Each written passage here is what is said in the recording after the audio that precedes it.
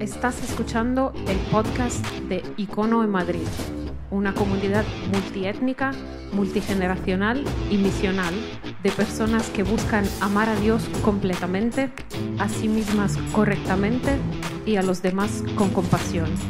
Este es el mensaje del domingo pasado.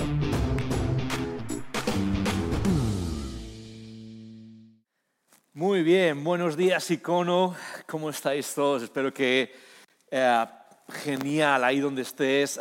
Como hemos dicho ya varias veces antes, sabemos que hay grupos ya juntándose para celebrar algo que hemos diseñado especialmente por la situación en la que estamos, en la que los grupos tienen que ser reducidos y no podemos juntarnos todos en un edificio, pero hemos querido hacer algo que posibilite la conexión y que es importante. Así que, si estás quizás viéndolo en casa solo, estás siendo parte de la conversación, como hemos dicho, genial. Y a los grupos también que os estáis juntando, me encanta que podáis estar ahí, incluso podéis mandar alguna foto, saludarnos, porque nos encanta vernos y que esto no sea solo de una dirección, sino que sea de dos direcciones esta conexión, aunque sea por medio de internet. ¿Okay? Así que, genial, muy bienvenidos a todos. Y lo que vamos a hacer ahora es seguir con nuestra conversación, esta conversación que se llama Los Orígenes. Los Orígenes. Hoy es la segunda parte de esta serie en la que estamos hablando de cómo empezó todo. Así que, si tienes tu Biblia, mejor en papel, como ya sabes, siempre vamos a parar en Génesis capítulo 2. Génesis capítulo 2, y la suerte es que es uno de esos lugares fáciles de encontrar, ¿ok? Al principio, primera página, segunda página, contenidos, ahí está la tercera, Génesis capítulo 2. Ves conmigo, allí sea en papel, siempre mejor, pero si no puedes ir en tu teléfono o en el ordenador, Génesis capítulo 2 es donde vamos a parar. Y estamos hablando de los orígenes, cómo empezó todo. Una pregunta que es natural en nosotros, porque pensar en de dónde venimos es pensar acerca de nosotros mismos. Pascal, en sus pensamientos, en su gran libro, en un genio de libro, escribió que normalmente los seres humanos raramente vivimos en el presente.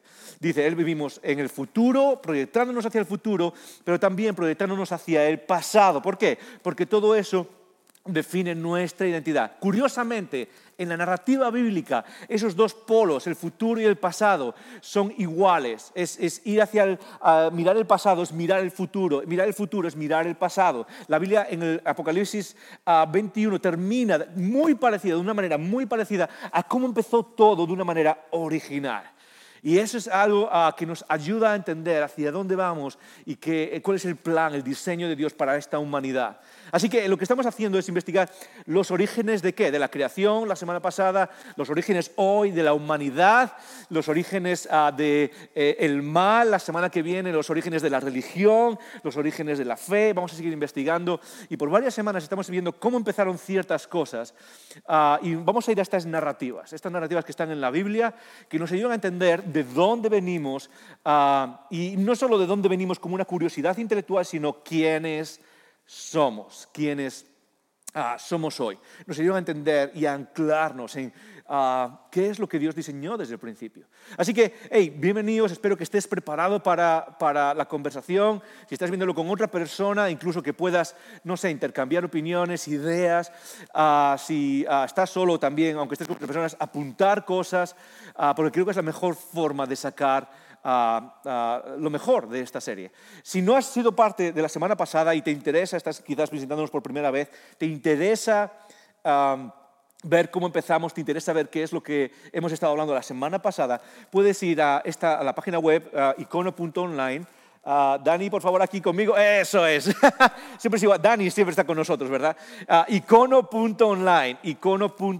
Ahí vas a tener todas las conversaciones, todas las series, junto con las guías de conversación que hacemos para convertir esto en conversación, juntos con otras personas, o que puedes usar esas guías para meditar tú solo en lo que acabas de escuchar o lo que vas a escuchar. Así que puedes ir a la página web y ser parte de esa conversación. Una de las cosas que quiero que hagas, como estaba diciendo, es tomar notas, pero otra muy importante es mientras me escuches hablar, mientras estás ahí al otro lado, quiero que esto sea algo muy interactivo. Una de mis pasiones es, y lo sabéis todos los que habéis sido parte de Icono, los que somos parte de Icono, una de mis filosofías es una conversación es mejor que un sermón. Las conversaciones suelen deshacer nuestros prejuicios, o por lo menos ponernos a la luz. Cuando conversas con alguien, cuando tienes conversación, sueles poder sacar esas cosas que llevas dentro, esos prejuicios a veces se ponen a la luz y uno es capaz de transformar, uno es capaz de evolucionar en sus ideas, en cómo ve el mundo, uno es capaz de progresar. Así que mientras apuntas a esas preguntas, en esta serie estamos haciendo algo que hacemos de vez en cuando, y es que al final de cada conversación, cada domingo, tenemos una serie de un momento para responder a tus preguntas en directo aquí y ahora. Así que si tienes preguntas o curiosidades o cualquier cosa que quieras que respondamos, que a lo mejor algo no quedó claro o algo en lo que te hace pensar, algo que menciono, puedes enviar tus preguntas al WhatsApp de Icono 620-207-268. 620-207-268. ¿Okay? Puedes enviar tus preguntas ahí y vamos a tratar de responderlas al final de la conversación, porque creemos que es una parte integral. ¿Okay? Por alguna razón, no sé si te ha pasado, si tienes esta impresión, yo quizás tengo esa impresión y por eso hacemos esto en Icono. Por alguna razón la Iglesia ha comunicado, de manera general, no es que todo el mundo lo haga, no es que todos los pastores lo hagan, pero hemos comunicado como que a veces preguntar, cuestionar cosas no está bien, como que es algo que, no sé, no es bueno dudar o cuestionar o preguntar, y en Icono eso lo ponemos en la basura y cerramos la tapa, ponemos la tapa encima, ¿ok? ¿Por qué? Porque creemos que es una de las mejores cosas que todos podemos hacer, preguntar, cuestionar, indagar, aclarar. Y me encanta que seamos una comunidad que lo hace. Me encanta, uno de mis momentos favoritos fue la semana pasada, cuando llegamos al momento de preguntas y hasta niños de 8 años, de 10 años, mandaron sus preguntas. Me encanta eso. Me encanta que somos una iglesia multigeneracional y los niños y jóvenes también podemos mandar nuestras preguntas e interactuar y tomárnosla tan en serio como si les hiciese cualquier otra persona. ¿Okay? Así que envía tus preguntas a 620-207-268 y al final vamos a tratar de responderlas. Muy bien, hablamos hoy sobre el origen de la humanidad, el origen de Adán y Eva en Génesis 2. Pero esto es algo que fluye de lo que hablamos la semana pasada, en Génesis 1, donde se habla de una creación universal, de la creación del universo y del mundo. Y lo que vamos a ver es que es como un embudo o una narrativa que va de lo más grande, abstracto, de lo más general, a lo más específico. La semana pasada hablamos de esta creación general y simplemente para ponernos en tono, en algunas series se hace eso, ¿no? Le dicen, hey, la semana pasada, y sale una voz diciendo lo que pasó la semana pasada, pues aquí está para nosotros. La semana pasada, en el último episodio, ¿qué es lo que vimos? Pues esto es lo que traté, o cómo lo resumo, ¿ok? La semana pasada en Génesis 1, la creación, lo que hablamos es que Yahvé, Dios, este es el nombre de Yahvé, en hebreo, es lo que se llama el tetragramaton.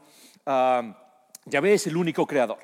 Esta es una idea fundamental, tenía más peso en el momento en el que se escribió Génesis, pero también lo tiene para nosotros hoy. Quizás hoy nosotros no adoramos un panteón de dioses, un grupo de dioses, pero hay algo interesante en lo que hablamos la semana pasada, de que hay un solo creador. Y es que hay una tendencia humana que se repite y en realidad los seres humanos no hemos cambiado tanto.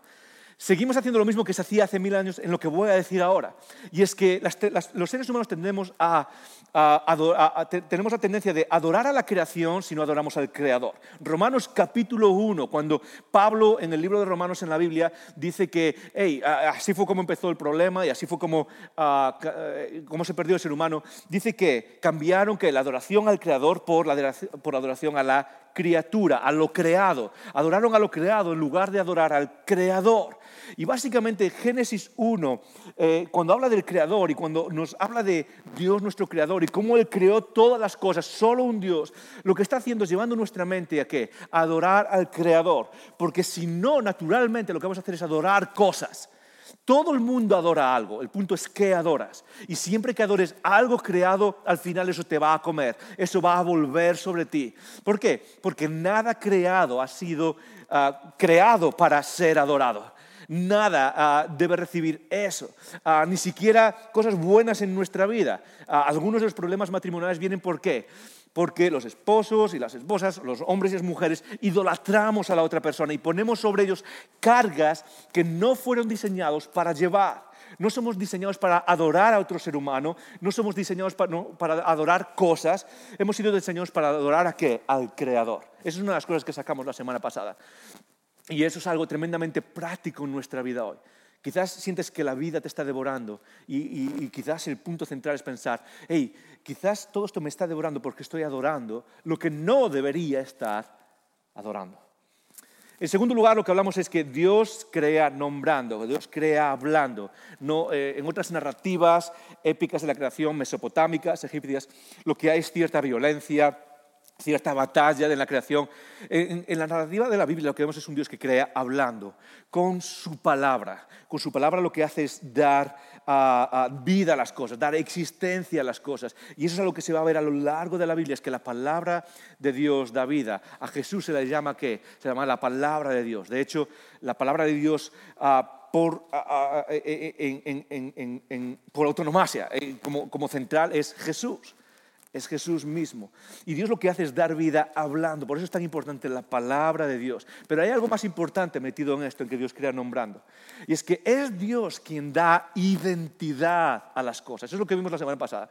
Dios da identidad a las cosas. Dios da identidad a las cosas en general. Dios te da identidad a ti y a mí. Y eso es algo en lo que nos vamos a centrar hoy específicamente, pero que ya viene de Génesis 1. Y eso es algo tremendamente importante. ¿Por qué? Porque la identidad de las cosas, la identidad de lo creado, solo puede darse, solo puede definirse por aquel que lo crea. Solo el creador puede decir qué es aquello que crea. Y la identidad nuestra no es algo que nos inventamos, nuestra identidad como seres humanos no es algo que buscamos, es algo que recibimos. Y muchas de las cosas que hacemos en nuestra vida tienen que ver con preguntarnos ¿quién soy? ¿Y qué estoy haciendo aquí? Y esas preguntas no son algo que, cada uno se inventa lo que quiere y cada uno hace lo que quiere, porque eso al final lo que está llevando es a caos simplemente. A caos, a falta de propósito en la vida. Al final lo que nos dice Génesis y a lo largo de toda la Biblia es que nuestra identidad es algo que recibimos de nuestro Creador. Solo la persona que hace algo tiene derecho a dar identidad a aquello que ha creado. Si yo hago este vaso y tú vienes y me preguntas ¿qué es? Que es una pregunta de identidad, ¿qué es? Solo yo puedo decirte, no, esto es un vaso. Si otra persona lo crea puede decirte, no, esto es un florero. No, otra persona que lo haya creado puede decir, no, pues esto es... Solo la persona que lo ha creado puede realmente decir ¿qué es esto? Y en este sentido el creador es el que nos da identidad.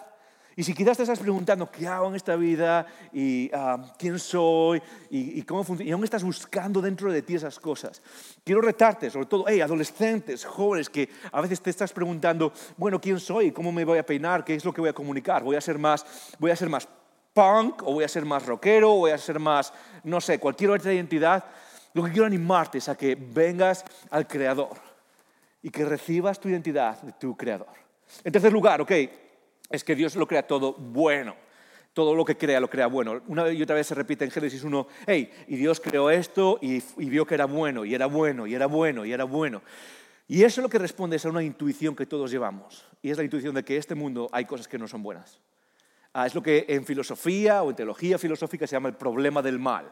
El problema del mal, si existe Dios, ¿por qué hay cosas tan malas si Dios existe? Y la respuesta empieza en Génesis 1, en la primera página de la Biblia. Empieza diciendo, ¿sabes qué? Es cierto que hay mal, pero no fue Dios quien lo creó. No viene de Dios.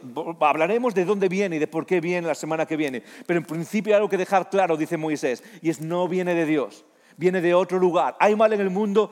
Por supuesto. Pero podemos decir, quizás fue uno de esos dios manipuladores del panteón griego. No fue Dios quien lo creó. No fue Dios quien creó. Todo lo que creó Dios era bueno para nosotros, para tener una vida buena, una existencia buena. Así que, ¿de dónde viene el mal? Lo hablaremos la semana que viene, pero en principio, recuerda, no viene de Dios. Así que es ahí donde estamos esta semana y es de donde, desde lo que vamos a hablar hoy. en Génesis 2 es de cerrarnos un poco más y ver la creación del ser humano, ver la creación de Adán y Eva. Y desde ya quiero pedirte, envía tus preguntas al WhatsApp de Icono para interactuar juntos sobre todas estas cosas. ¿Por qué?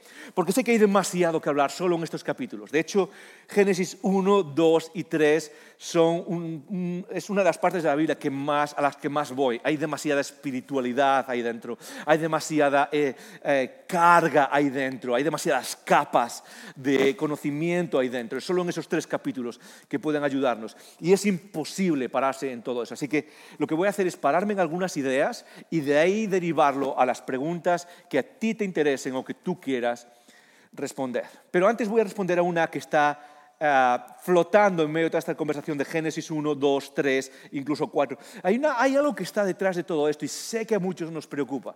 Quizás tú te estás preguntando eso. Yo me lo pregunto muchas veces. Y hay gente que se lo pregunta. Joel, yo he leído esto, ¿okay? Génesis 1, creación, al principio creó los cielos y la tierra. Génesis 2, Génesis 3. Es todo esto literal. Pasó tal y como se cuenta aquí. Hubo un momento en la historia sean los años que fuesen, ¿ok? Hace tiempo. Hubo algo que pasó exactamente así. Dios creó en 6 días literales. Dios creó al ser humano, al hombre y a la mujer. Dios creó una persona que se llamaba Adán, ¿ok? Y era moreno y, no sé, tenía barba. Y creó a Eva, ¿ok? Y era una mujer que se llamaba Eva. Pasaron todas estas cosas de manera literal. No lo sé. No tengo ni idea. No estaba allí. Nadie estaba allí. Pero la respuesta que quiero dar quizás es recordar que a donde quiero llevarte quizás con esa pregunta es a entender que quizás no es un elemento necesario y fundacional de nuestra fe. ¿Se puede entender de manera literal? Sí, ha habido gente que ha explicado que esto pasó así, que es literal. Sobre todo en el último siglo es cuando más se empieza a poner eso encima de la mesa. Ha habido gente que dice que esto no es literal, sí. Pero sea cual sea la explicación, y yo personalmente tengo una, pero no es algo que quiero que todo el mundo crea en Icono. Mi posición personal es que esto no necesariamente pasó de manera literal. No es algo que pasó tal y como está aquí. Pero eso no quiere decir que no sea verdad. Que no pasase de manera literal no quiere decir que no sea verdad. Es verdad. Joel, ¿crees que esto fue verdad? Creo que es verdad. Pero no tiene por qué pasar de manera literal. De hecho, simplemente para mencionarlo, para ponerlo encima de la mesa, voy a leer 2 citas de 2 personas en el extremo de la historia cristiana. Uno de ellos es Orígenes, ¿ok? Orígenes dice esto, es un escritor del 2º siglo, poco después de Jesús, poco después de los padres de la iglesia. Él dice: no creo que alguien pueda dudar que estas cosas apuntan a ciertos misterios, y aquí está la palabra, figurativamente, ya que la narrativa solo ocurrió en apariencia, no literalmente. Este es uno de los padres de la iglesia y no es una rareza. Esto es una forma de verla general. Como decía la semana pasada, personas del calibre increíble, o sea, pensadores que son unos monstruos a nivel global e histórico, como por ejemplo Agustín de Hipona, pensaban que toda la creación y todo lo que viene aquí era algo que era más o menos figurado, era una narrativa que dice la verdad, pero la dice de una manera más poética, más no tan literalmente. Pero al otro extremo, en nuestros días, hay pensadores increíbles, profesores que estudian esto de manera narrativa, histórica, bíblica, teológica y todas esas cosas, y que dicen algo parecido. Por ejemplo, una persona que conozco que se llama Scott McKnight, profesor de un seminario en el norte de Estados Unidos, que ha escrito varios libros increíbles. Dice: el hijo pródigo, por ejemplo, y el buen samaritano tienen que ser personas reales para que las parábolas tengan su poder o para que sean verdad. Eso es lo que está diciendo. Creo que lo mismo ocurre con Adán y Eva. Lo que está diciendo él es básicamente lo que hacemos muchas veces los pastores. Leemos una parábola, sabemos que es un cuento, pero derivamos ideas reales y que son verdad de esas mismas relaciones que pasan en las parábolas. Lo que él está diciendo es básicamente puede pasar lo mismo con Adán y Eva. Y esa es un poco mi posición personal. Pero, y aquí es donde quiero entrar, sea cual sea tu posición, sea como sea que lo veas, el fundamento de nuestra fe está en una cruz, en el Calvario. El fundamento de nuestra fe está en esa cruz y en la resurrección que pasó 3 días después. E Icono, lo que espero es que dentro de nuestra comunidad haya gente que tenga diferentes opiniones en todas estas cosas y sobre todo, y es aquí a donde quería ir antes de meterme en Génesis 2, no dejes que algo como esto, no dejes que esta pregunta sea lo que nos divida. No dejes que cosas como estas, donde hay diferentes opiniones y en cierto modo son válidas, no dejes que eso sea una razón para demonizar a los otros. Porque nada de esto, el tenerlo literal o el tomarlo como no literal, no es algo que deba separarnos. Es algo que necesitamos hablar y que podemos poner encima de la mesa. Pero nuestra fe está en Cristo. Y al final decir que esto fue literal o que no fue literal no es razón para demonizar a otras personas y decir vosotros sois o tú estás apostatado, lo que sea, eres un hereje o lo que sea. Para nada. A lo largo de la historia, como acabo de leer, ha habido personas que pensaron de estas maneras diferentes. Y sea cual sea de las dos, lo interesante es esto. Este es el mensaje inspirado que nos dice la verdad acerca de quiénes somos, ¿ok?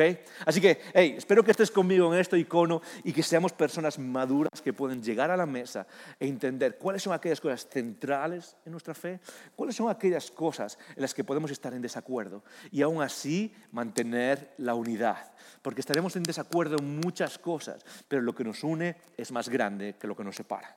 Así que, vamos a saltar a Génesis capítulo 2 y vamos a tratar de ver algunas ideas en este texto. ¿Estás conmigo? ¿Tienes tu Biblia preparada? ¿Tienes tu café? Ok, yo voy a ver un poco de algo que no es café y no te digo qué es lo que es. Ajá. Muy bien. Génesis 2, versículo 4, empieza así. Dice, estos son los orígenes de los cielos y la tierra cuando fueron creados, el día que Jehová Dios hizo los cielos y la tierra. Y esta es la primera frase de dónde sacamos el título de esta serie. Estos son los orígenes, los comienzos. Y a lo largo de Génesis vas a ver varios momentos en donde el párrafo empieza así, o la sección empieza así. Estos son los orígenes de, estos son los orígenes de. Y constantemente nos está llevando a cuáles son los orígenes. ¿Por qué? Porque esa es nuestra identidad. Es volver a quienes somos antes de habernos perdido en el camino. Y dice el versículo 5, y toda planta del campo antes de que fuese en la tierra, y toda hierba del campo antes de que naciese. Porque Jehová Dios, y aquí es interesante, esta es la primera vez en toda la Biblia que se menciona el nombre personal de Dios. Y es interesante porque en el primer capítulo no se menciona. En el primer capítulo se menciona esa palabra hebrea que se refiere, Elohim, que se refiere a Dios. Aquí de repente en el capítulo 2 ya entra el nombre personal. ¿Por qué cambia eso? Muy fácil, es porque hay personas que dirán, bueno, porque son autores distintos. Para nada, es posible que sea un mismo autor, pero que va de una idea general, de una idea del Dios general que crea todo, algo más personal, que es el capítulo 2, algo más concreto, algo más íntimo. Y de hecho voy a hablar de eso en los versículos que vienen, ¿ok? Es lo que hablas de intimidad, de cercanía, de ese Dios general que creó todo, ahora es alguien personal, cercano. Aún no había hecho llover sobre la tierra, ni había hombre para que labrase la tierra. Y ahí esa palabra hombre es importante para que entendamos un poco todo esto de Adán y Eva. La palabra hombre es la palabra para ser humano y es la palabra Adán. Adán literalmente no es un nombre propio inicialmente, sino que es una palabra general que se refiere a ser humano, ¿ok? Se va a mencionar varias veces aquí. Adán, el ser humano. Y se juega, es un juego de palabras que tiene que ver con la otra palabra que viene al final. Dice, no había hombre para que labrase la tierra. Esa palabra tierra es Adamá. Entonces tenemos Adán, el ser humano, y Adamá, que es la tierra, el suelo, la tierra que labramos, ¿ok? Y es un juego de palabras que se refiere a la idea de que somos terrestres. Como va a decir después, estamos hechos de tierra. Entonces, al principio, cuando se usa la palabra Adán, se usa de manera general como ser humano, algo que se refiere al ser humano, sino que subía de la tierra un vapor, el cual regaba toda la faz de la tierra. Y ahora termina diciendo una de esas cosas en las que quiero centrarme y quiero sacar algunas ideas. Y dice esto en el versículo 7. Entonces Jehová Dios formó al hombre del polvo de la tierra y sopló en su nariz aliento de vida y fue el hombre un ser viviente. Y aquí está esa primera pieza de identidad que vamos a ver en todo el capítulo 2. Es como que poco a poco va definiendo quiénes somos en algunas cuestiones claves. Y la primera de ellas es que Jehová Dios formó al hombre. Y esto es algo que es tremendamente importante en nuestra identidad. ¿Por qué? Porque hasta este punto en la narrativa de Génesis, una de las cosas que se dice es que Dios crea, pero Dios crea con su palabra. Dios dijo. Dios crea las cosas diciendo, hablando, o lo hace de una manera, pues, con el lenguaje. Pero cuando llega el ser humano, lo hace de una manera distinta. Al ser humano no dice, hey, y dijo Dios sea el hombre y ya está, ahí va. Lo que dice es Dios formó al ser humano. Y esa palabra habla de algo que es no solo íntimo, sino como hay una dedicación especial para hacerlo.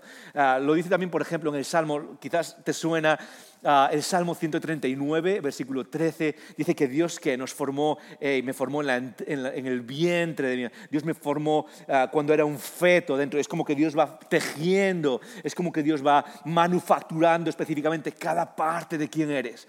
Cada parte de quiénes somos es como que Dios la va formando como un alfarero, va formando la imagen de algo que está creando. Eso es lo que está diciendo aquí.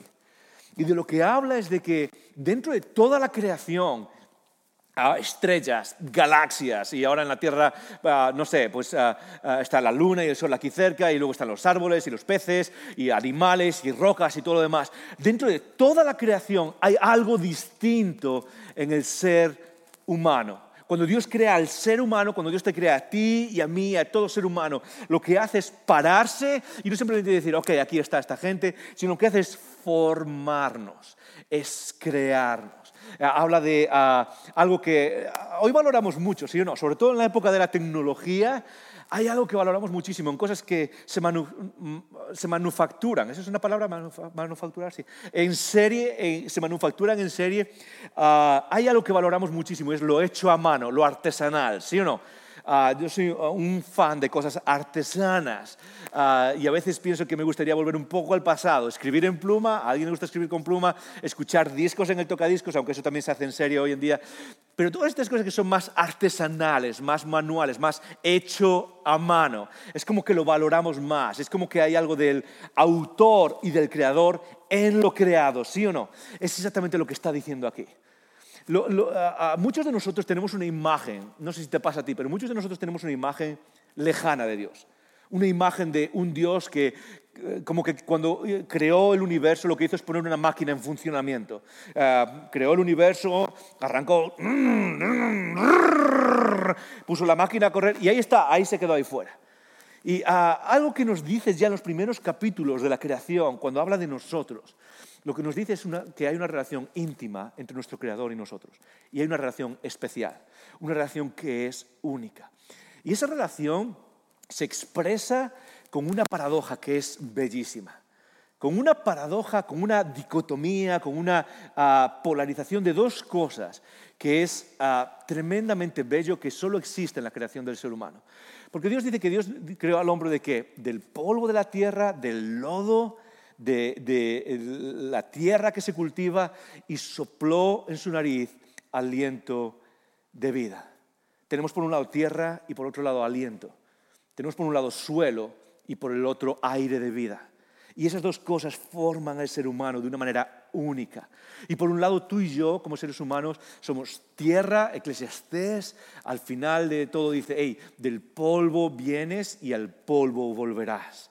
Somos tierra, pero somos aliento de vida. No solo existimos como una roca o como un árbol, sino que tenemos un aliento que da vida consciente.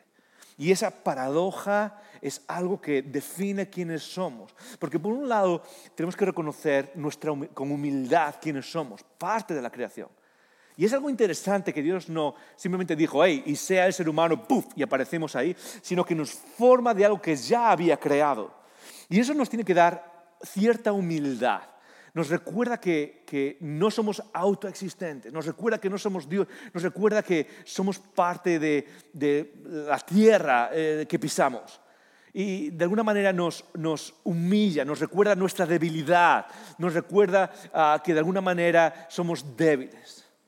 Y eso se complementa con el hecho de que Dios puso parte de su aliento, de su espíritu mismo en nosotros para darnos vida. Y parte de nuestra identidad se encuentra en reconocer, por un lado, nuestra humildad, por otro lado, nuestra conexión con lo divino. Nosotros, como seres humanos, fuimos creados de la tierra, fuimos creados de lo que Dios ya había creado antes, pero al mismo tiempo hay cierta divinidad. Hay cierta conexión con lo divino que Él puso. De hecho, Pedro, en su segunda carta, miles de años después, lo que va a hacer es decir, ¿sabes qué? Que parte de nuestra salvación es participar de lo divino, participar de la divinidad. Es volver a conectarnos con lo divino que fue parte de nosotros desde el principio. Y eso es forja quiénes somos, forja cómo nos vemos. Porque hay dos tendencias en nuestro mundo hoy, creo, y que de alguna manera son destructivas. Por un lado, es decir, no somos nada más que la creación. Es decir, no somos más que los animales. De hecho, desde un punto de vista a veces evolutivo en las clases de biología, es como, solo somos igual que somos igual que los osos y los delfines y las arañas y los chimpancés, ¿ok? No somos nada más que la creación. El otro lado es divinizar al ser humano. Y eso es, muchos de los movimientos, no solo la nueva era y otros movimientos, tratan de divinizar al ser humano, tratan de buscar qué es lo divino dentro de nosotros. Son dos elementos que se polarizan. Y o vamos a uno y decimos que no somos nada y que solo somos animales y no hay que valorar la vida. Y eso al final lleva a cosas como de valorizar la vida desde el inicio de la vida hasta el final de la vida. Porque vivimos en un mundo que precisamente por no tomar esto en serio, por no tomar parte de la diferencia que hay entre nosotros y la creación, al final lo que hace es devalorizar la existencia humana como si no fuese nada. En lugar de valorarla, cada vez la devalorizamos más. Y eso no solo se muestra al principio de la vida, se muestra al final también. Vivimos en un mundo donde las personas mayores, después de que son útiles, se las pone a un lado. No valoramos a las personas mayores por lo que son seres humanos creados a imagen de Dios, en el cual Dios dio un aliento de vida. Y los ponemos a un lado, y los ponemos en casas ahí afuera, y los ponemos, pagamos a alguien para que los cuide. Y una de las cosas que se escucha en este tiempo es la cantidad de personas mayores que están muriendo solas, en lugares que ni sus familiares los van a visitar. Simplemente, vamos a pagar y ya está ahí fuera. Ojo. No quiere decir que como sociedad no podamos hacer algo que ayude, porque a veces es necesario tener lugares especializados para que personas especializadas cuiden de personas mayores que tienen necesidades especiales. Pero una de las tendencias que vemos en nuestro mundo no es ese, es simplemente librarnos de aquello que no nos es útil. Y eso incluye también la vida de los demás. Y lo mismo pasa en el nacimiento. Algo que, esto no me es útil, a mí me salió esto ahora y no me interesa. Puedo librarme de esto. ¿Por qué? Porque la vida es simplemente, igual que me puedo librar de otras cosas de la creación y me libro de... al final no somos más que la creación. Y puedo librarme de esto como me libro de cualquier otra cosa. Y sopló en su nariz aliento de vida. El icono, podemos debatir 1000 cosas durante 1000 horas. Pero Dios nos ha creado de una manera única al ser humano. Y mi deseo y a dónde nos quiero llevar es que seamos una comunidad que puede valorar la vida que hay enfrente, como una vida que refleja la imagen de Dios. Tengo que moverme hacia adelante, pero espero que porque creo que es súper importante. Porque vivimos en una sociedad casi que rinde culto a la muerte. Y Dios es un Dios que nos lleva a rendir culto a la vida. Porque la vida es Cristo. Y Dios nos ha dado vida. Y solo el diablo nos tuerce lo suficiente como para que devaloricemos a otros seres humanos hasta el punto de no valorar su existencia alrededor de nosotros.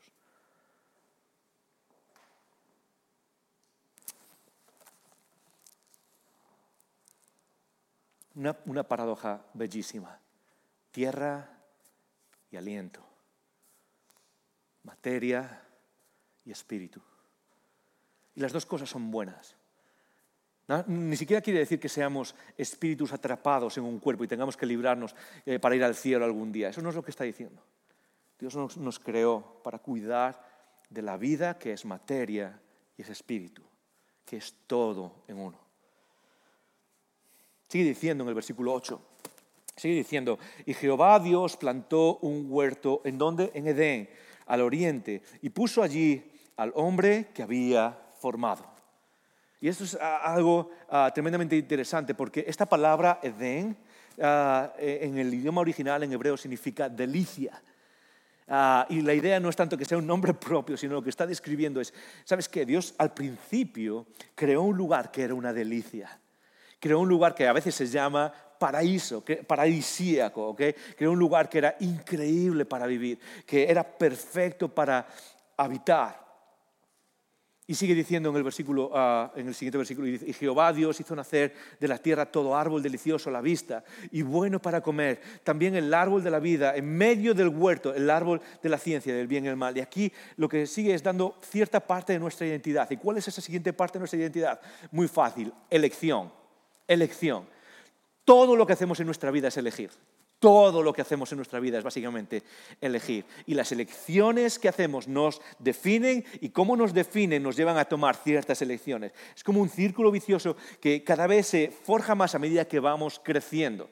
¿Okay? Muchos de los estudios, sobre todo en las ciencias sociales, ciencias humanas, de psicología, nos llevan a entender que las personas cambiamos muy poco y cada vez menos. A medida que crecemos, cada vez cambiamos menos. ¿Okay? Cada vez somos más asentados en nuestras maneras, ¿sí o no? Eso lo vemos en las personas mayores y es normal. ¿Por qué? Porque todo lo que hacemos en nuestra vida es la capacidad de elegir. Y esa selección, ¿qué es lo que hace? Nos define, nos forja. Y a medida que nos forja, eso nos lleva a elegir ciertas cosas. Esa es una parte de nuestra identidad como seres humanos.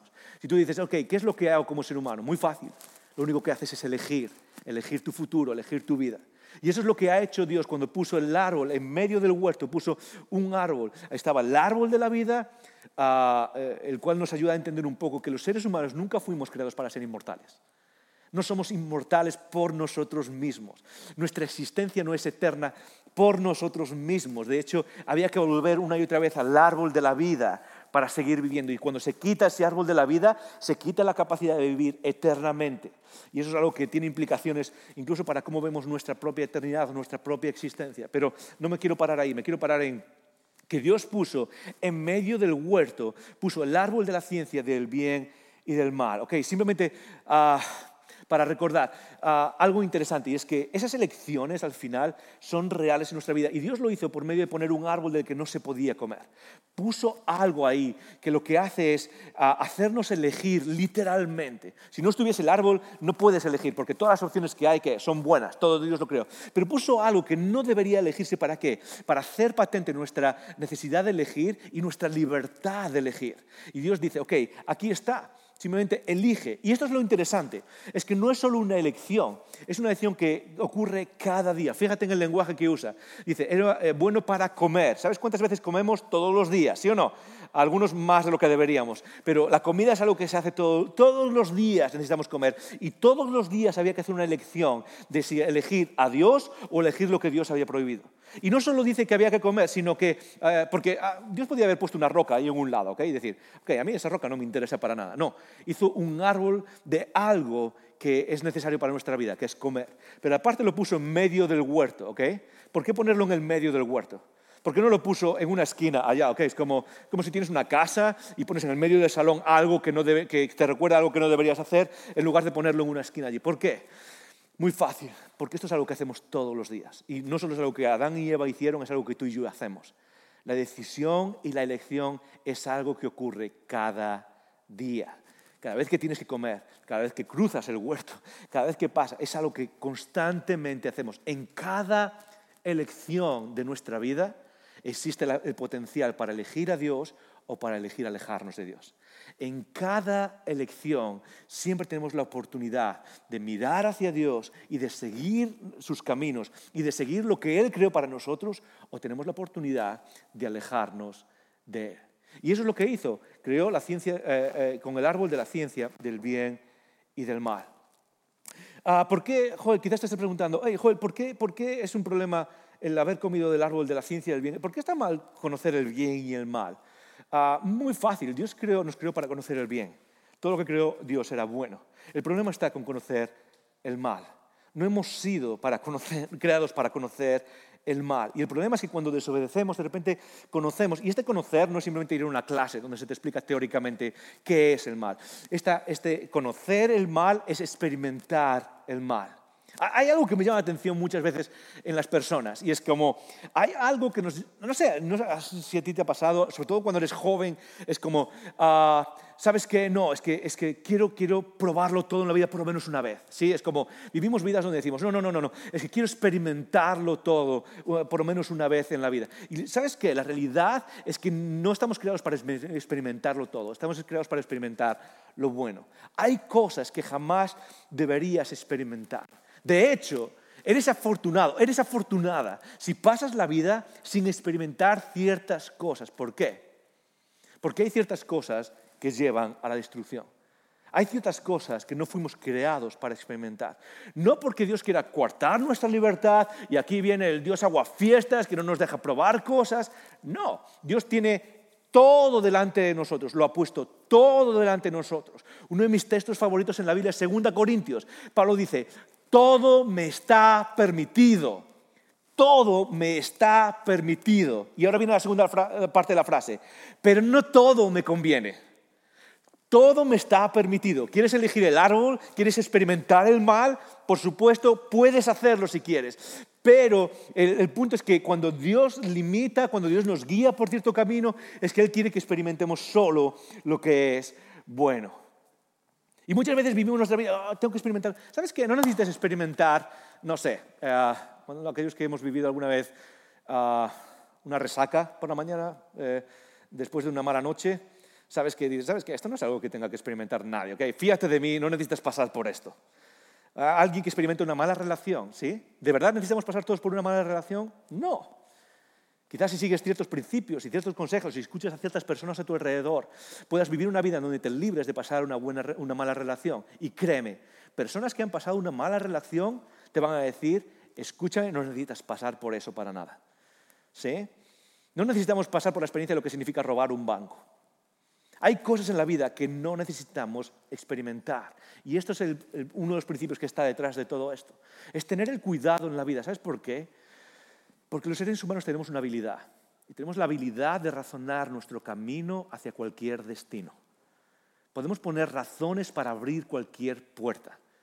Si quieres, puedes razonar. No, es que, ¿sabes qué? Necesito probarlo todo. O esto en realidad no está mal. Y más hoy, con, no sé, ciencias de crítica social y las teorías críticas y como estudiante de filosofía, todas las ideas que hay en el mundo, uno solo tiene que ir a Facebook y a Twitter y darse cuenta de que cualquier cosa se puede razonar y se puede justificar. Cualquier cosa, absolutamente.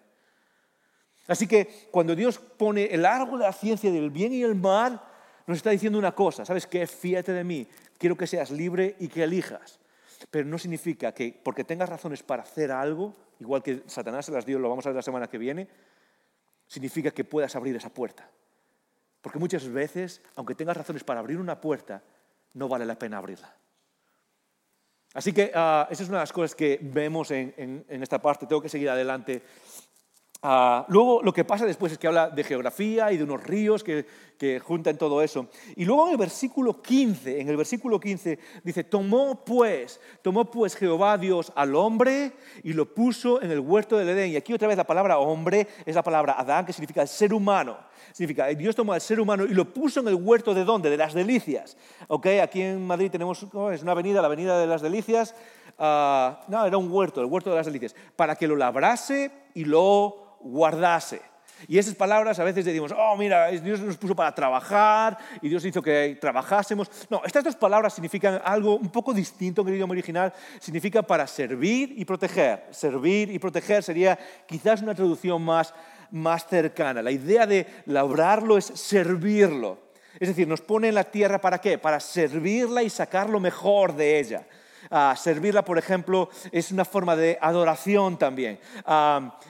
Josué, en Josué 24:15, cuando Josué dice, escogeos hoy a quien sirváis, pero yo y mi casa serviremos ¿a quién?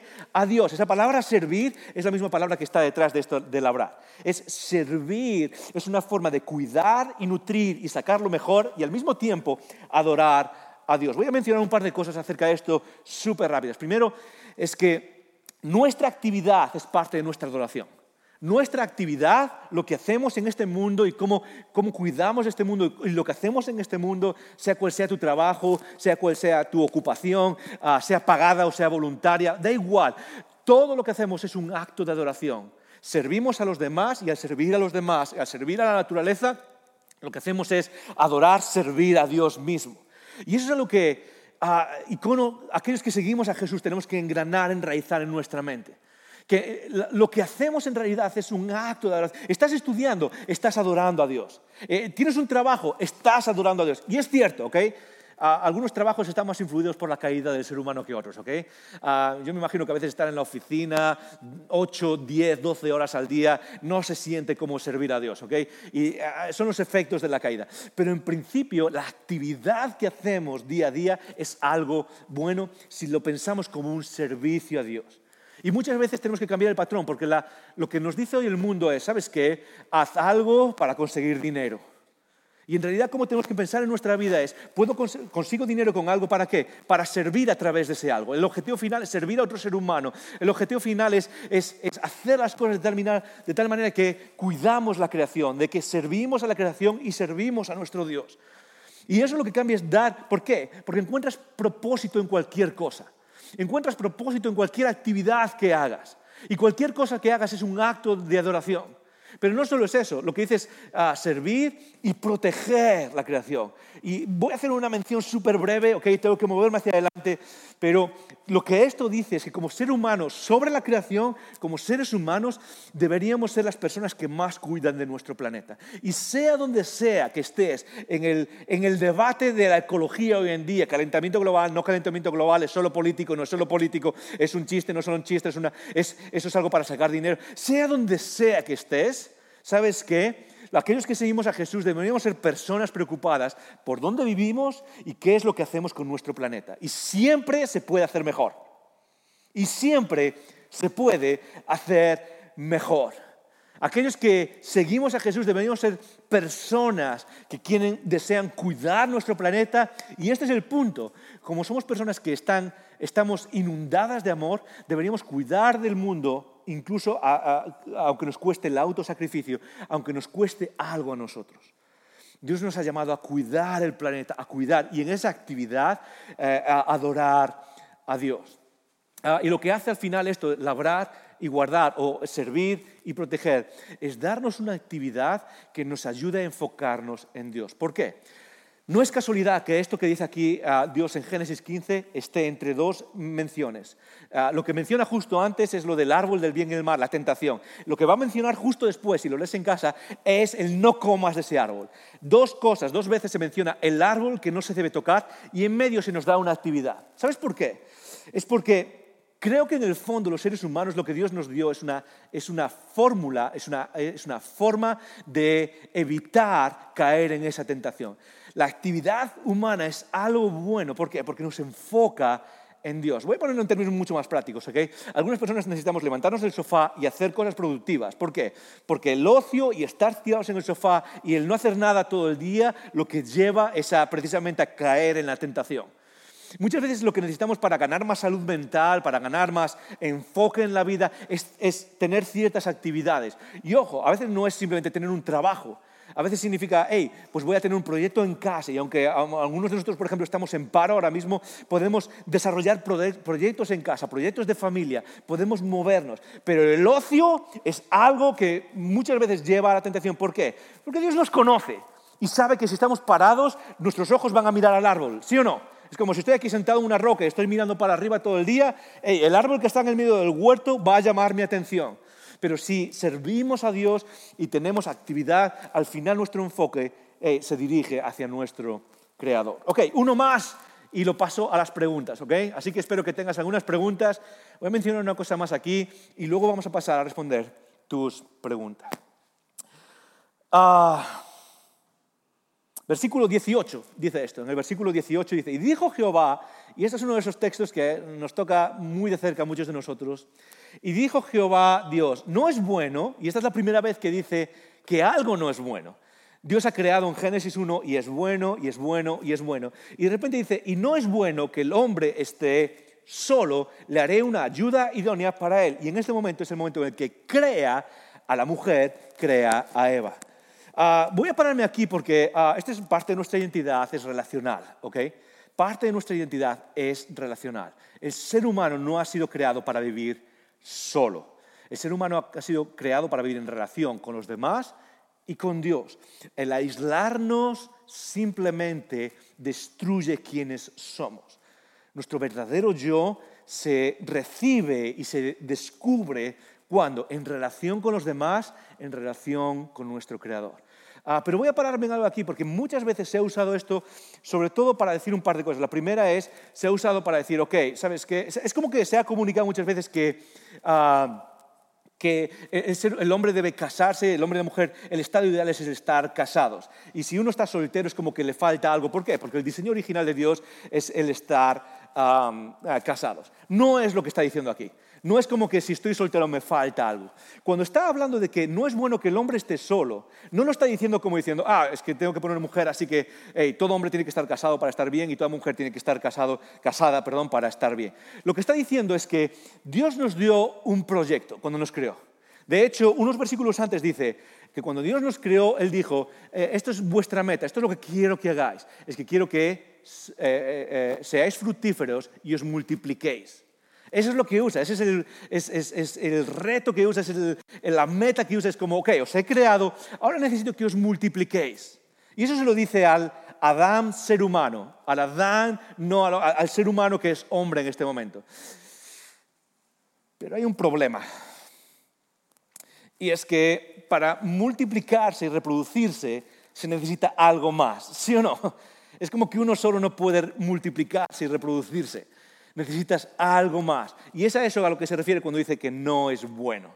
Cuando la Biblia se usa, sobre todo en Génesis 1 y en Génesis 2, se usa la idea de que algo es bueno, es que lo que se refiere es que puede alcanzar aquello para lo cual fue diseñado. Cumple lo que necesita para aquello que fue diseñado. Y eso es lo que significa aquí. No es bueno que el hombre esté solo, no es dice, qué pobre hombre, que no es bueno. No, lo que está diciendo es, os he pedido algo y no podéis hacerlo. Y es por eso por lo que necesitas a alguien más. Y aquí viene la siguiente frase que quizás ya ha dado vueltas en tu cabeza, porque se ha mencionado hasta la saciedad en muchos ambientes cristianos. Le daré una ayuda idónea para él. Y muchas veces esto se pone como que el hombre viene primero y el hombre tiene un lugar más importante y la mujer es como una ayuda para el hombre que es importante y lleva la carga y lleva todo adelante. Y no es lo que significa eso, para nada. De hecho, la palabra aquí, ayuda, significa, se aplica a alguien que viene al rescate de algo que está en problemas. Eso es lo que significa ayuda en esta palabra. La palabra que significa ayuda aquí significa alguien que viene al rescate desde una posición de fuerza para salvar a alguien que está en una posición de problemas. Se aplica muchas veces a Dios mismo. Dios es nuestra ayuda. ¿Por qué? Porque Él nos rescata a nosotros. Entonces, no significa que la mujer venga y diga, ok, aquí eres como, yo soy Batman y aquí viene la mujer que es como Robin, ok, es como el ayudante del superhéroe. No significa eso para nada. Significa que la mujer complementa al hombre para cumplir aquello que Dios le pidió, que es, ¿qué? Multiplicarse, ¿ok? Es como, necesito que os multipliquéis y que seáis fructíferos, y la mujer es la ayuda idónea. La palabra idónea es una palabra súper interesante, que significa literalmente, son dos partes en hebreo. Una significa similar y la otra significa opuesto. Es como que Dios creó una ayuda que era igual, pero no igual. Es igual, pero distinta. Y eso es lo que es la mujer y el hombre, ¿sí o no? En muchos de los casos somos iguales, somos seres humanos, somos iguales, 2 ojos, 2 orejas, 2 brazos, ¿sí? O sea, tenemos todas las cosas iguales, pero al mismo tiempo somos distintos. Hay algo que es distinto y que se complementa, ¿para qué? Para fructificar y para multiplicarse. Y es eso lo que significa aquí. ¿Significa que el hombre es superior a la mujer? No, para nada. Significa que los dos se complementan como algo similar y algo que es opuesto al mismo tiempo. Por eso, en los siguientes versículos, antes de crear a la mujer, hay un paréntesis que es raro. Dios dice, ok, ¿sabes qué, Adán? Antes de crear a la mujer, vamos a ver animales y los vas a nombrar. Y entonces Adán se pone con Dios y pasa el elefante y Adán dice elefante. Y pasa la jirafa y la jirafa. ¿Por qué hace eso Dios? No es simplemente que Dios le esté compartiendo con Adán la capacidad de nombrar y de dar identidad. Lo que está haciendo es, precisamente, entre todo lo que hay creado, hay algo con lo que puedas reproducirte y Adán ve precisamente que no puede hacerlo. Por eso se crea a la mujer. Nada que ver con la relación entre hombre y mujer en el matrimonio. Nada que ver con ser menos si estás soltero o estás soltera. Muchos de nosotros, muchas personas se quedan solteras y viven vidas tremendamente fructíferas, tremendamente espirituales. No hay nada de menos en quedarse solteros. Lo que está diciendo básicamente es que a nivel de creación, a nivel universal, la única forma de reproducirse era como formando a la mujer. ¿Okay? Así que eso es parte de lo que nos da identidad y podríamos seguir, voy a tratar de terminar en un segundo, pero antes de hacer eso vamos a ir a tus preguntas, si te parece. No sé si han mandado alguna pregunta. ¿Han mandado alguna pregunta? Sí, tenemos algunas preguntas. Creo que tenemos 4 preguntas. Vamos a tratar de responderlas. Ok, vamos allá. A ver, hola, buenas. Empezamos con los niños. Muy bien. Tenemos a Mateo que nos pregunta. Soy Mateo, quiero saber, si Dios lo crea todo bueno, ¿por qué hay cosas malas? Muy buena pregunta, Mateo. Me encanta que seas parte de la conversación, me encanta que preguntes y vamos a tratar de explicarlo. Dios lo crea todo bueno y ¿por qué hay cosas malas? La respuesta corta es, Mateo vuelve la semana que viene. La semana que viene vamos a hablar de por qué las cosas se torcieron, por qué hay cosas malas. ¿Por qué existe el mal en el mundo? Eso lo vamos a hacer la semana que viene porque vamos a hablar de los orígenes del mal. Pero una de las cosas que tenemos que recordar, Mateo, y todos los demás, es que cuando Dios crea todo, lo que crea lo hace bueno. Y de hecho, esto es lo interesante, es que Apocalipsis termina con esa misma idea. Cuando Dios crea los cielos nuevos y la tierra nueva, dice ahí, y no habrá más llanto, y no habrá más dolor, y no habrá más mal en general. Y lo que está diciendo es que Dios quiere lo mejor para nosotros. Dios ha creado lo mejor para nosotros y está constantemente tratando de llevarnos hacia eso bueno. ¿Por qué existe el mal en el mundo? La semana que viene lo vamos a responder, pero hay una cosa que puedes tener clara, y es que el mal no viene de Dios. Okay. Otra pregunta tenemos. Giovanna, de 10 años, que nos pregunta, cuando Caín mató a Abel, ¿a dónde se fue? ¿Había más pueblos? ¿Había más personas? Si Dios creó más personas, ¿por qué no sale en la Biblia? Muy bien, muy bien. Ok, genial. Hay 2 preguntas ahí. La primera pregunta tiene que ver con Caín y Abel. Y casi como suena cliché, pero esa pregunta la vamos a responder en 2 semanas. Si la semana que viene hablamos del origen del mal, la siguiente semana vamos a hablar del origen de la religión.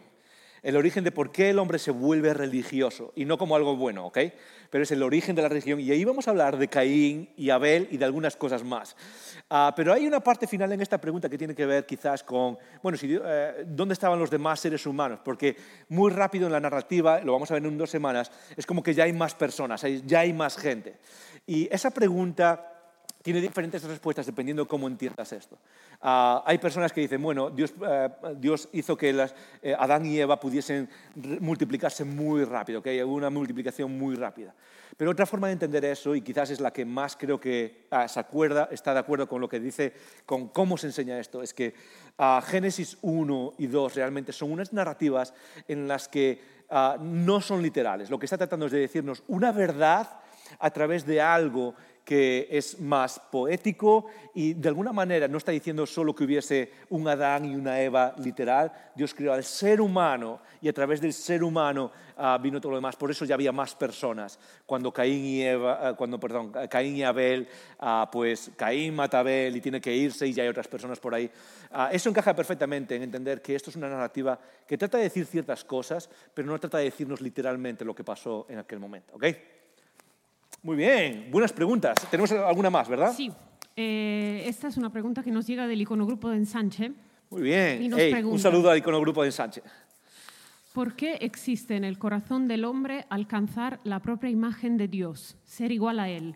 y nos dejan ejemplos. Por ejemplo, la caída de los ángeles por querer gestionar como Dios, o en la Torre de Babel, el hombre queriendo alcanzar la morada de Dios. Muy bien, esa es una de las cosas que es una buenísima pregunta, porque creo que ese deseo que está implantado en nosotros por no haber obedecido inicialmente a Dios, y de hecho es un pensamiento satánico, es un pensamiento diabólico que viene, lo vamos a ver la semana que viene, cuando la serpiente misma, el diablo mismo, pone en nosotros esa duda de que Dios no quiere lo mejor para nosotros. Por tanto, es como que tratamos de alcanzar la divinidad, tratamos de vivir por nosotros mismos, tratamos de alcanzar lo que no es para nosotros. Eso se refleja, por ejemplo, en lo que mencionas de la caída de los ángeles, por ejemplo, ¿no? Y todo esto. Esto lo vamos a ver la semana que viene también, y tiene que ver con el origen del mal. Pero es algo engranado en nuestros corazones. Es como que estamos constantemente buscando cómo podemos alcanzar, y eso es la religión, cómo podemos alcanzar la divinidad sin la ayuda de Dios. Es como podemos subirnos a ese lugar al que todos aspiramos, todos queremos volver a casa, todos queremos volver al Edén, todos queremos volver a ese lugar para el cual fuimos diseñados. La religión lo que hace es llevarte a volver, a luchar por querer volver por ti mismo. Y lo que hace Dios a través de Cristo es abrir la puerta, invitarnos a volver a ese lugar. Y esa es la única manera de volver a ese lugar. ¿Okay? Otra pregunta más. Muy bien. Anónimo nos pide, ¿creación y evolución son compatibles o complementarias? ¿Se puede casar la ciencia moderna con la fe? Muy bien, un par de cosas acerca de eso, creación y evolución. Muchas veces se ha puesto como que son dos cosas incompatibles, ¿ok? Y yo sé que muchas veces nos cuesta, pero voy a decir un par de cosas. Primero, es que la idea de evolución, aparte de lo que creamos de Jesús y de Dios, aparte, pongamos por un segundo todo eso aparte, la idea de evolución es una idea que en sí misma es dudosa, tiene dudas, no es algo establecido, no es algo al 100%. Y yo sé que eso es lo que se comunica en los medios, en las universidades, se comunica constantemente, pero es algo que también es un sistema para definir los orígenes que también tiene sus dudas. No es algo 100% escrito y esclarecido que llega, por ejemplo, al nivel del origen del universo. El origen del universo es algo que incluso en la ciencia, que funciona con probabilidades, no con certezas, está más o menos establecido, más o menos cimentado. La evolución, y más concretamente lo que se llama la macroevolución, no es algo cimentado, es algo que tiene sus problemas, cada vez más problemas. Y existen diferentes autores que cada vez ven más problemas en la idea de macroevolución. La idea de microevolución, es decir, macroevolución se refiere por ejemplo, cambios interespecies. Por ejemplo, que una especie de ave se transforme o evolucione a una especie de pez. No es algo establecido. La microevolución son cambios dentro de la propia especie. Por ejemplo, que una especie, hayamos nacido, por ejemplo, la especie humana con pelo oscuro y que como especie vayamos cambiando a pelo más rubio. Eso es una microevolución. Y la microevolución es algo obvio, es algo patente. Es el ejemplo de los pájaros en las Galápagos del propio Darwin. Él vio cómo cambiaba el color de los picos en Inglaterra también por la polución. Eso es microevolución. No es macroevolución. No veíamos a un pájaro que de repente dice, pues ahora no puedo comer y voy a sacar y voy a aprender a cocinar y me voy a volver carnívoro. No funciona eso. Simplemente cambió ciertos aspectos dentro de su propia especie. Eso es la evolución, ¿ok? Entonces, la evolución misma es algo dudoso. De hecho, aparte de lo que creo de Jesús, personalmente creo que hay muchas dudas acerca de la evolución como sistema. Pero, y aquí viene el gran pero, que a muchos de los cristianos nos vuelve incómodos. Es posible tener cierta idea de la evolución y al mismo tiempo ser creacionista. Es decir, son ideas que pueden compatibilizarse. Y lleva mucho tiempo explicarlo aquí, pero hay muchas personas a las que respeto grandemente, teólogos, estudiosos de la Biblia, científicos que creen en Dios y siguen a Jesús, que de alguna manera creen que se pueden compatibilizar la evolución y la creación. Y aquí vengo a decir lo mismo que dije al principio. No debería ser algo algo que señalar en una persona. Si tú eres cristiano y crees que se puede compatibilizar la evolución y la existencia de Dios, perfecto, genial. De hecho, hay grandes pensadores que lo han hecho recientemente. Y creo que no es algo que debería separarnos, no es algo para señalar y decir, no, es que eso es una herejía. No, no lo es. Hay muchas cosas que aprender en el mundo y una de ellas es esa, se puede compatibilizar, ¿ok? Así que no es algo que debería separarnos a nosotros tampoco. Última pregunta del día. Última pregunta. Anónimo y pregunta. Si Dios dijo que la creación del ser humano empezó a ser buena en el momento en el que ya podía procrear, ¿el deseo de no querer tener hijos se podría considerar como malo para alguien que sigue a Jesús? Wow, es buenísima pregunta. Gracias por esa pregunta. De hecho, hoy mismo leí un artículo, esta mañana estaba leyendo las noticias y salió un artículo, quizás lo puedas ver en El Mundo, que dice cómo tener 2 hijos no es solo interesante, literalmente nos vuelve locos. Aquellos que tenemos más de 2 hijos es como que a veces pensamos, ok, creo que... El artículo básicamente decía que hay estudios que muestran como que tener muchos hijos te vuelve... es un estresor que puede llegar a dañar la salud mental. Y eso me hizo pensar en esta idea de tener hijos y de cómo muchas veces pensamos que tener muchos hijos no es bueno. Yo creo que la Biblia claramente enseña que tener hijos es una bendición, tener muchos hijos es una bendición y con el estrés de tener hijos también viene el desarrollo para soportar eso. Y creo que vivimos otra vez en una generación, vivimos en una época en la que cualquier cosa que sea un estorbo para mi propio yo y mi placer se ve como algo malo. Y en eso, por ejemplo, es tener hijos. Y yo creo que tener hijos es algo bueno, es algo que de alguna manera nos llena. Y ojo, no tener hijos o estar soltero no es algo malo, pero Dios nos ha creado en parte para eso. Y el problema es que nuestra generación, en nuestro mundo, lo vemos como un estorbo casi. Y precisamente porque no valoramos la vida, solo valoramos nuestra propia situación, lo que hacemos es verlo casi como algo malo. De ahí lo mencionó el artículo. Es como que casi como que otra vez se encuentran razones para no hacer algo que es bueno. Es como, ok, hey, te vuelve loco, así que mejor no tengas hijos y déjalo a un lado. Creo que es algo que de alguna manera es parte de nuestra naturaleza, multiplicarnos. Y ojo, esto es lo interesante.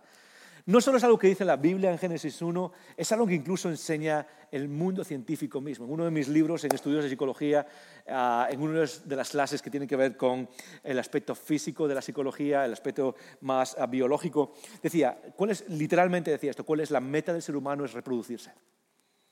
Desde el punto de vista biológico, tu meta como ser humano es pasar tus genes.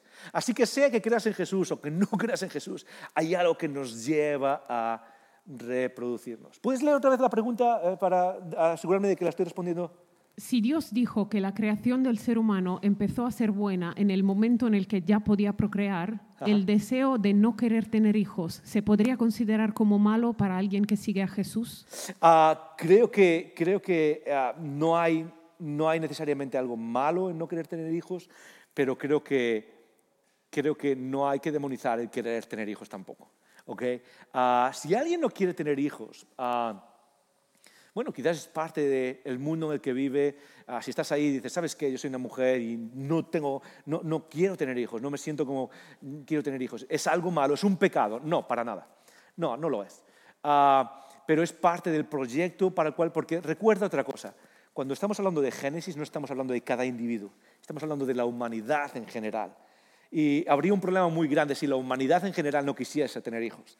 Es la creación del ser humano, no cómo funciona cada individuo. Entonces, como ser humano, la humanidad necesita reproducirse. Pero si como individuo dices, ¿sabes qué? No quiero tener hijos, no hay nada malo. Pero sí hay que verlo como una bendición, el tener hijos, al mismo tiempo. Que creo que es lo que más falta hoy. ¿Okay? Muy bien, ¿tenemos alguna pregunta más? No, ya está. Muy bien, ok. Buenísimas preguntas, nos hemos pasado un montón del tiempo. Buenísimas preguntas. Espero que esto te haya retado, sobre todo. Que te haya retado a pensar, que te haya retado a buscar o entender más cuál es la identidad para la cual Dios nos está creando y nos ha creado en el principio. De hecho, tengo una pregunta final con la que dejarte para pensar en esto. Esta es la pregunta final. Ayúdame aquí. Hay una pregunta final que dice, ¿estás dejando que Dios defina quién eres? Porque solo el Creador tiene la autoridad para definir lo creado. Y en medio de esa búsqueda de identidad, que parece que es lo que domina nuestros días, quizás la única respuesta real se encuentra en volver a quien nos hizo y preguntarle a Él con humildad, preguntarle con disposición a seguir, decir, ¿quiénes somos? ¿Quién soy? Y es ahí donde encontramos precisamente la capacidad de vivir vidas plenas. No es casualidad que Génesis 1 termine con una palabra y es vergüenza. ¿Sabes por qué? Porque una vida que no se define por la identidad que Dios nos ha dado, tarde o temprano va a llevar a la vergüenza. Los primeros seres humanos no se avergonzaban de estar desnudos. ¿Por qué? Porque vivían la identidad que Dios les había dado. Y la vergüenza entra y es parte de la humanidad, sobre todo cuando empezamos a abandonar esto y empezamos a tratar de decir, no, es que mi identidad es lo que a mí me da la gana. Es cuando empieza a entrar el problema. Así que esta es la pregunta que dejo para esta semana. ¿Estás dejando que Dios defina quién eres? La semana que viene hablamos de los orígenes del mal. Nos vemos. Gracias por escuchar estos recursos. Esperamos que te haya retado y motivado a vivir arriba, adentro y afuera. Recuerda que para conversar sobre estas ideas puedes participar en un Icono Grupo. Pásate por nuestra página web y encuentra más información. icono.online.